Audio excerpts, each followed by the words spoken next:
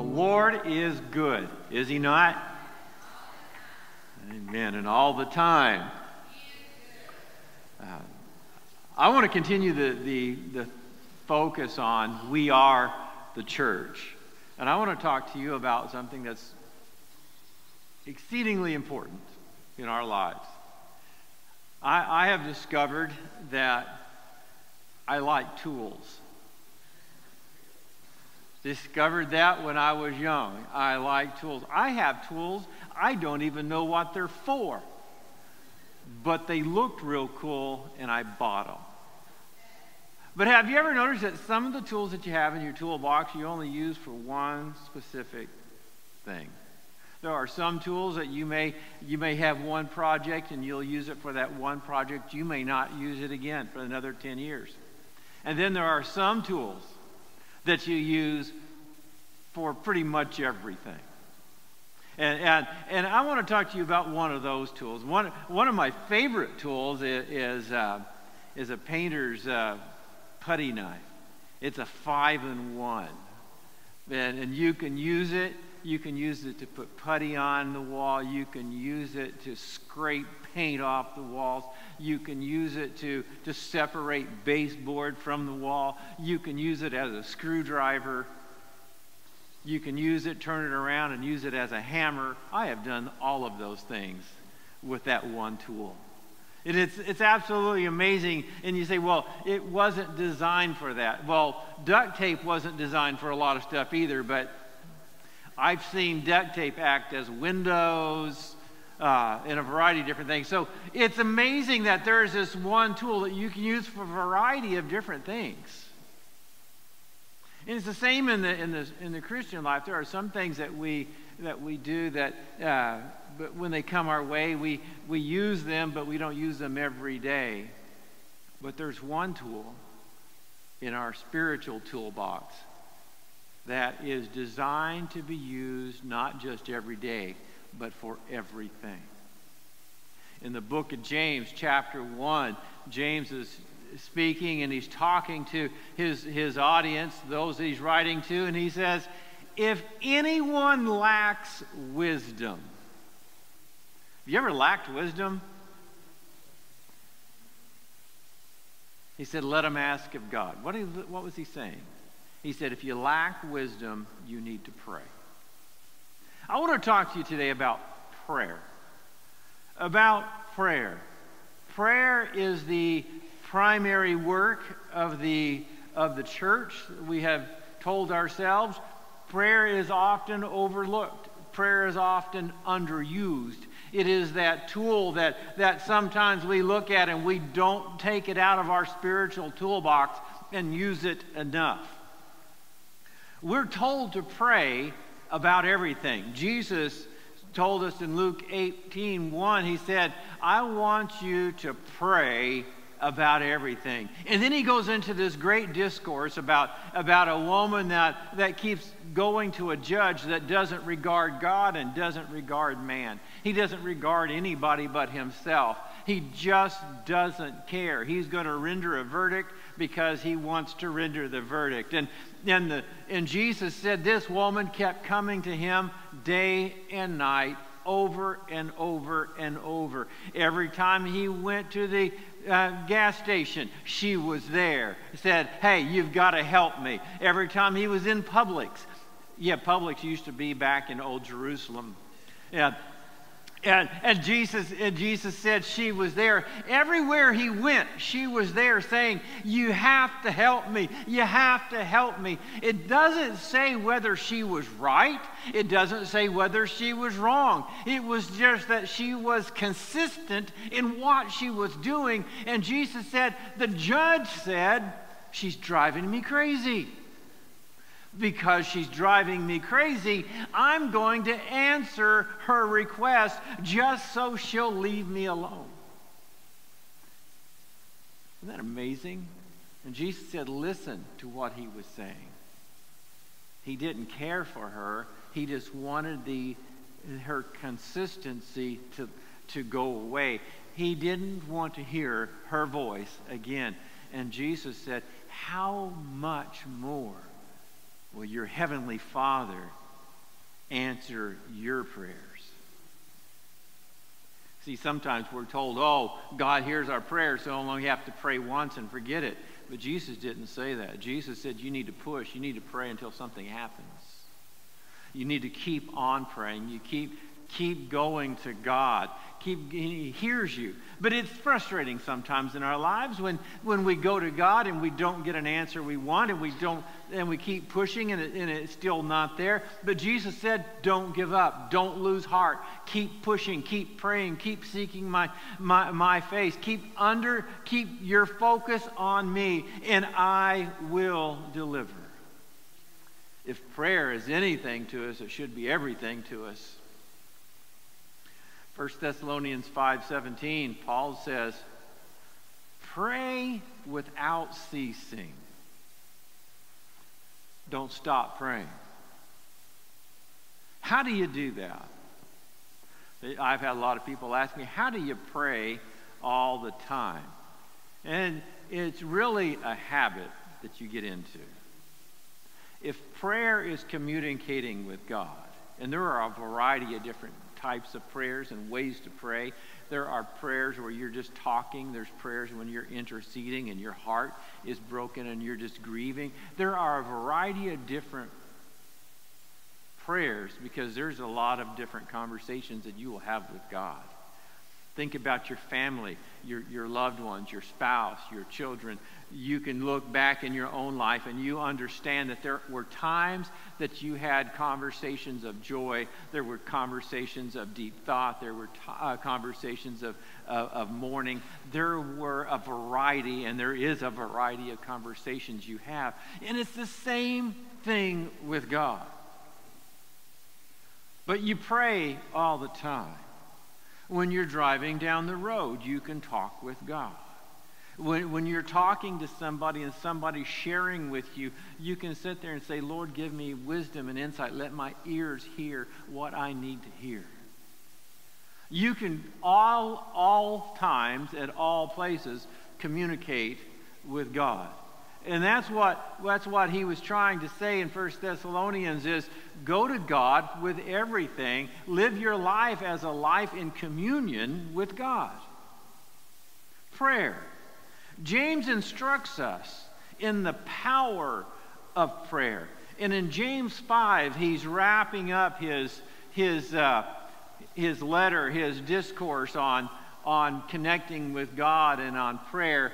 And in James 5, chapter 5, verse 13, I want to read that. He's wrapping it up, and he says, is anyone among you in trouble?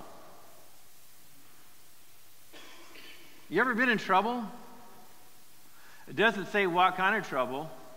So when you look at it and you look at the passage of Scripture and you look at the original writing, he's saying any type of trouble. Trouble that has come your way or trouble that you've created. I have found that most of my trouble is stuff that I've created. And he says, if you are in trouble, what kind of trouble? Well, what about financial trouble? What about a spiritual trouble? What about physical trouble? It could be relational. It could be anything. He doesn't say it has to be one thing. It is if you are in trouble. What a great question. How many of us today, and this is a rhetorical question, that means you don't answer it. How many today are in trouble in some area of their life? How many have an issue in their life that you need an answer for? How many have messed up and think, God, I made some bad decisions and I need you to direct my life. If you are in trouble, the Scripture says, let them pray. And it's really interesting, this if you are in trouble. It's simply, the thought is, if you are actively trying to do something about the situation you find yourself in, you need to pray. It's active. It's not passive. It's engaging. If you're engaging the situation that you find yourself in, you need to pray. There are times where we want to ignore the situation we're in and we just say, well, we'll pray about it and let it go. And that's not what James is saying. He says, when you find yourself in trouble, when you recognize the trouble, whether it is self-inflicted or not, whether it's internal or external, when you engage that trouble, then you need to first of all pray. You need to seek God. David had self-inflicted problems. David had been anointed king. David had served under Saul. David had slain a lion and a bear and slew Goliath. And then Saul was envious of the blessing upon David. He knew that David was going to be the heir apparent for the next king, and he wanted his family to rule and reign in Israel. So he began to seek David's life, fighting against the will of God. And David struggled with that. David constantly had to run, and there was a point in his life he said, what is the use? And he went and started joining with the enemy, to a point where he was actually going to fight against the armies of Israel. Sometimes we can get so frustrated and get so tired and so disillusioned that we will make some stupid decisions that are really fighting against the will of God. And here's David, and he was going to go against them, and then the Philistines, those that he was with, said, you know what, I don't trust him. In the middle of battle, he's going to turn on us. So they sent David and his men back. And when David and his men went back to a place called Ziklag, where they were staying, they found that their wives, their children, and all of their belongings had been taken away. And they were distraught. And there's something amazing that happened. This is a self-inflicted wound of David. And the Bible says that David asked for an ephod. It was the garment on which you praised and in which you worshiped God. And he began to pray and ask God, should I go after them? What should I do? And God gave him the answer. If you're in a situation that you're struggling with, you need to be encouraged. God will give you the answer. He may not give you everything that you're wanting, but he can give you the answer. I don't know if you've ever read the book Where the Red Fern Grows. Just an amazing book. It's taken during the Depression, during the Ozarks, and there's a young boy that keeps wanting these two hunting dogs, these two red-bone hunting dogs, and his grandfather owns a little grocery store out in the country, and he goes to his grandfather and says, Grandpa, I just don't know why God's not answering my prayer. And he said, well, are you doing your part? He said, well, I'm praying. He said, but what do you mean? He said, well, if you do your part, God will do his. You're praying that God will give you the money so you can buy these. But if you start looking around, perhaps you can find that God will open the door and give you jobs that you can do and work and earn that money. See, sometimes we just want God to drop it in our laps, and I'm guilty of that as much as anybody else. And sometimes God's just wanting us to say, hey, should I go after this or not? And when God says go after it, then you step out on faith. And when you step out on faith, that's when God begins to open doors. We got to pray. If anybody is in trouble, then you need to pray. I love it. Is anyone happy? Are you happy? Happiness. It's active. It simply means if you are engaged in being happy, joyful, if you are experiencing times in your life right now that you truly just enjoy life. Don't you love those times? I love being around my grandchildren. I love when they go home. It's an amazing thing. And you miss them the whole time they're gone.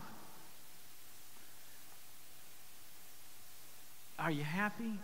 The Bible says you need to pray. What kind of prayer? You sing songs of praise. You begin to magnify Him. Lord, I praise you. Lord, I worship you. Lord, I thank you for what I'm going through, and all the different the times that you have blessed me. And the truth is, there are some times in our lives that it's just more difficult to feel happy, to give praise. Remember, Paul and Silas in jail, they're doing the will of God. God has spoken to them in a dream and a vision to go, and they went. And if God speaks to you and says you need to go, it's going to be like, woo, this is great. This is the will of God. I know it. I heard His voice. And then you get there and everything falls apart and you're wondering, okay, did God trick me? Does He hate me? What's going on? Because they were trying to do the will of God and they find themselves beaten and thrown into prison. I wonder sometimes what was happening in their minds and in that conversation in that little jail cell that they were in. I wonder if they started talking to one another and they said, it's such a blessing just to be able to serve the Lord. We were lost and without hope.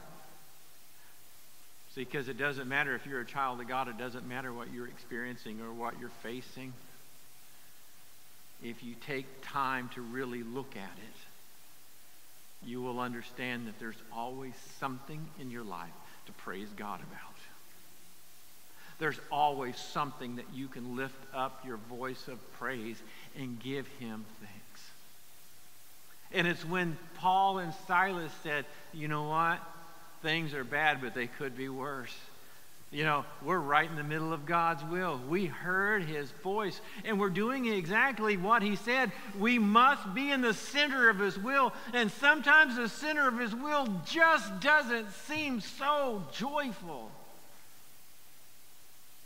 But is there a better place to be than doing and being and experiencing what God has designed for you? See, joy is more than just euphoria. It's an understanding. It's a contentment on the inside. Even Job, in his worst times, said, I know that in this body I shall see God. Doesn't matter what we're facing. Sing songs of praise to Him. It's amazing when we begin to sing praises to Him, when we begin to worship Him, when we begin to exalt His name. That's when our circumstances change. That's when the light rays come in through those darkened windows. And we're able to see the glory of God. Don't know what you're going through today, but I would encourage you to give Him praise. The Bible says in 1 Thessalonians 5:16, rejoice sometimes. No, it says rejoice always. Always rejoice. Always be rejoicing. You say, well, that is so wrong, because there are times when your heart is broken. But you have to look at the word rejoice, and rejoicing is not a state of euphoria. It's an understanding that no matter what I'm experiencing, there is a God that loves me. There's a God that cares for me. There's a God that will provide for me. There's a God that's going to deliver me. There's a God that's going to heal me. There's a God that's going to set me free. There is a God, and He is my salvation. Rejoice in the Lord always. Psalm 32:11 says, rejoice in the Lord and be glad, you righteous. Sing, all you who are upright in heart. It's important. It's important that we rejoice in the Lord, that we understand that whatever we're experiencing, there are things that we can rejoice. And it's when you're in trouble, whether it's inflicted or somebody's trying to inflict it upon you, when you're actually engaging in that, you go to God in prayer. And when you're experiencing happiness, you praise the Lord. James goes on to say, is anyone among you sick? The third thing that he talks about is sickness. If you're sick, you who are sick, plural. He's not saying one person. He said anybody that's sick, you need to call or summon or request or ask the elders of the church to come in. Basically what he is saying in this passage of Scripture says, if any one of you are sick, let them call for the elders of the church to pray over them and anoint them with oil in the name of the Lord. What he's saying is, if you are ill and you can't make it to where the elders are, get the elders to come to you. And you say, well, what is an elder? Well, an elder is an overseer in the Scripture. It's a bishop in the Scripture. It is a person that is over the spiritual well-being of God's people. It has morphed into our modern generation. We'd call them pastors, and we have elders as well.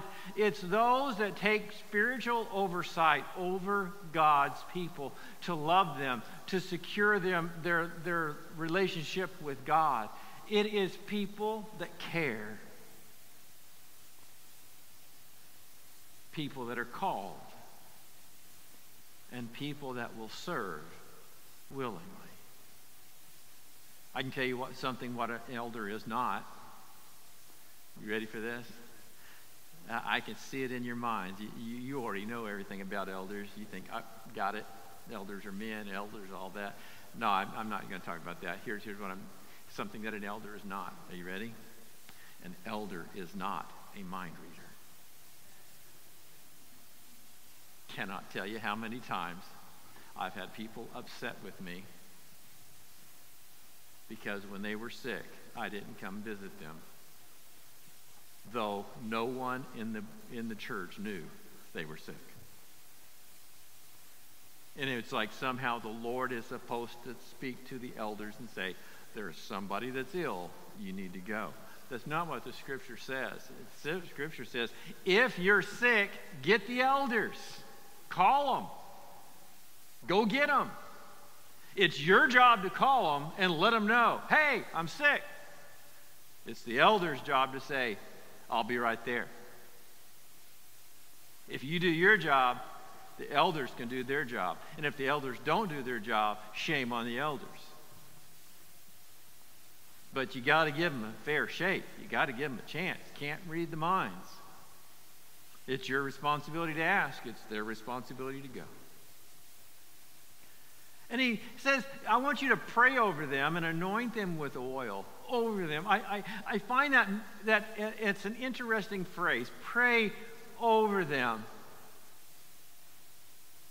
It's interesting. It's plural.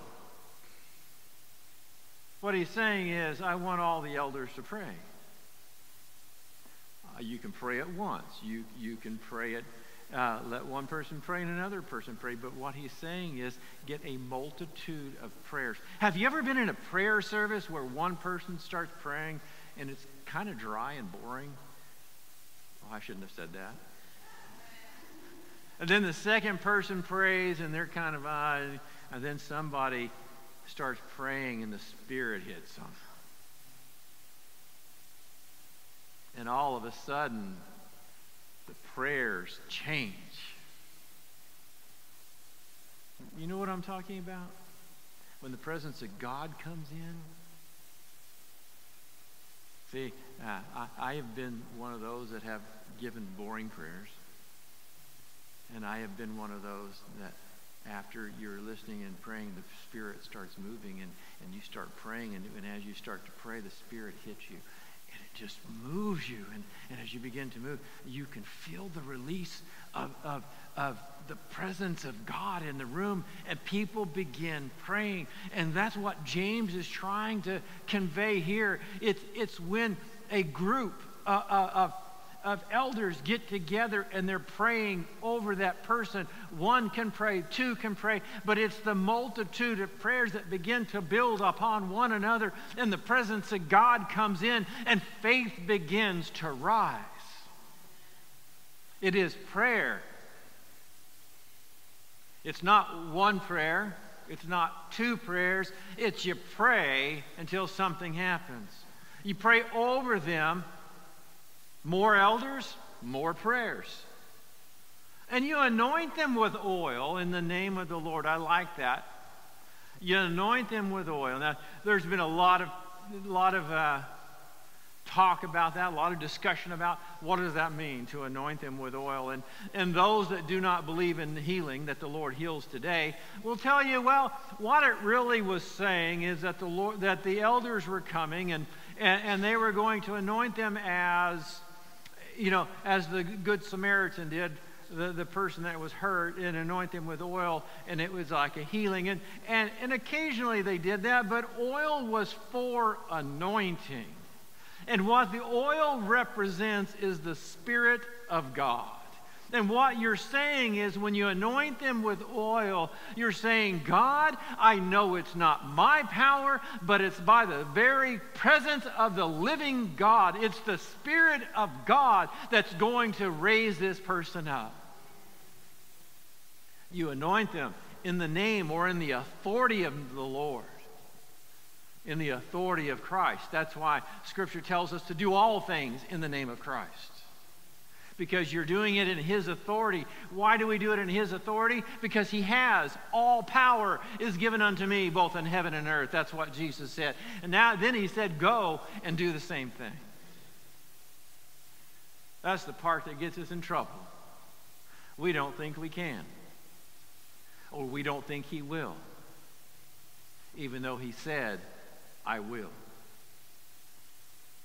Speaks to having faith in Christ. The anointing is symbolic of the Spirit of God and our need and dependency on Him.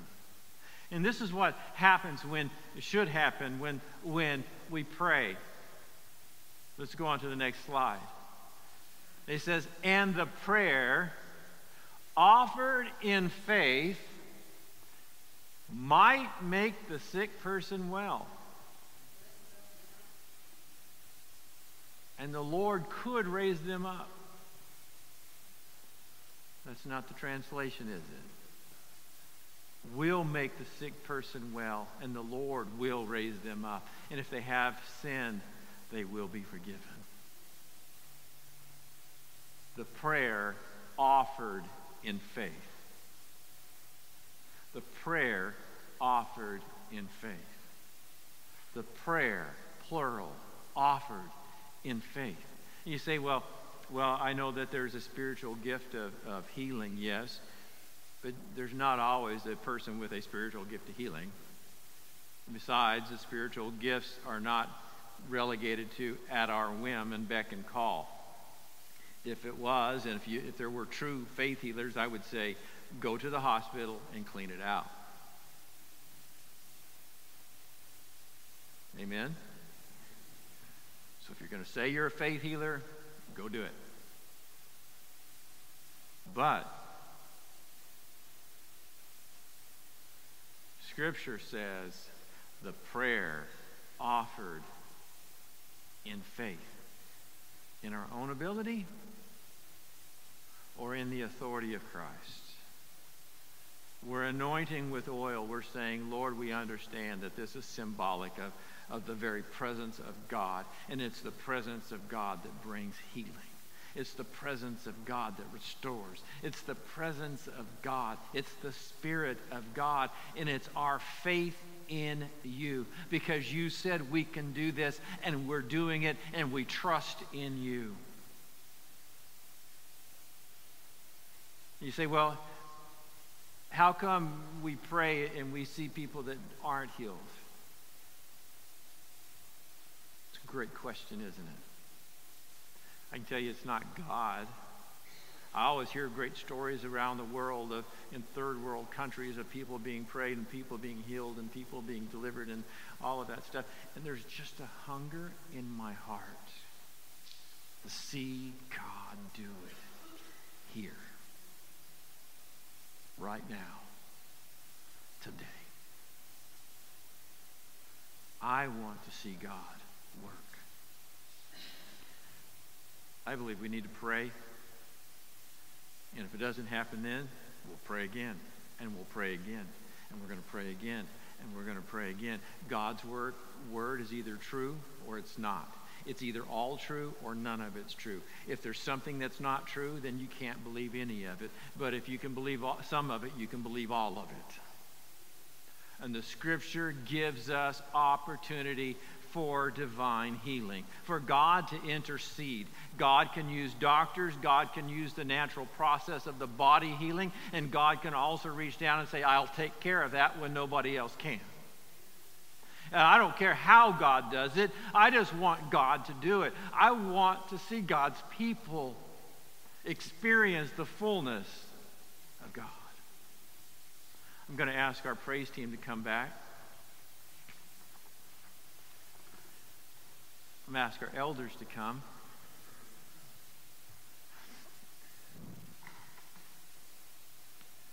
Even have oil.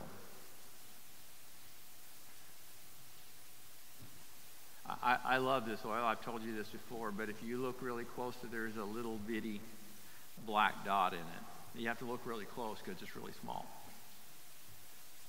And the guy that gave this to me, an elderly pastor, he gave them to me and said, Pastor, I'm going to give these to you. And we prayed over them. He said, that little black dot in there is a mustard seed. And it's like, okay. I can see it barely. Sometimes I have to get my glasses. And he said, the Scripture says, if you have the faith as of a grain of mustard seed, you can say to that mountain, be removed and cast into the sea. Faith in ourselves or faith in God? You say, well, what about God's will? We're going to pray God's will. Here's something I have found out about praying for people, especially praying for those that are sick. When you're praying for them, the Lord will either say, yes, I'm going to heal them. No, I'm not going to heal them. And until you hear from the Lord, you keep praying that he's going to heal them. And when you do, amazing things happen. Just out of curiosity, how many in here has the Lord miraculously healed at some point in their life? The Lord still heals today. Amen. I want you to stand with me, and as they begin to play and sing, if you want, if you're troubled, if you are experiencing trouble, I want you to come talk to God. If you are experiencing joy and happiness, I want you to be able to come and just worship and just praise him. Because we're people from different walks of life and different avenues of life, and we're experiencing different things in life at different times. But we're all on the same journey to heaven. And if you're here today and you're experiencing trouble, talk to God. If you're experiencing joy, praise him. And if you're experiencing illness, sickness, the elders are here. And we would like to pray with you, anoint you in the name of the Lord, and allow God to bring the healing.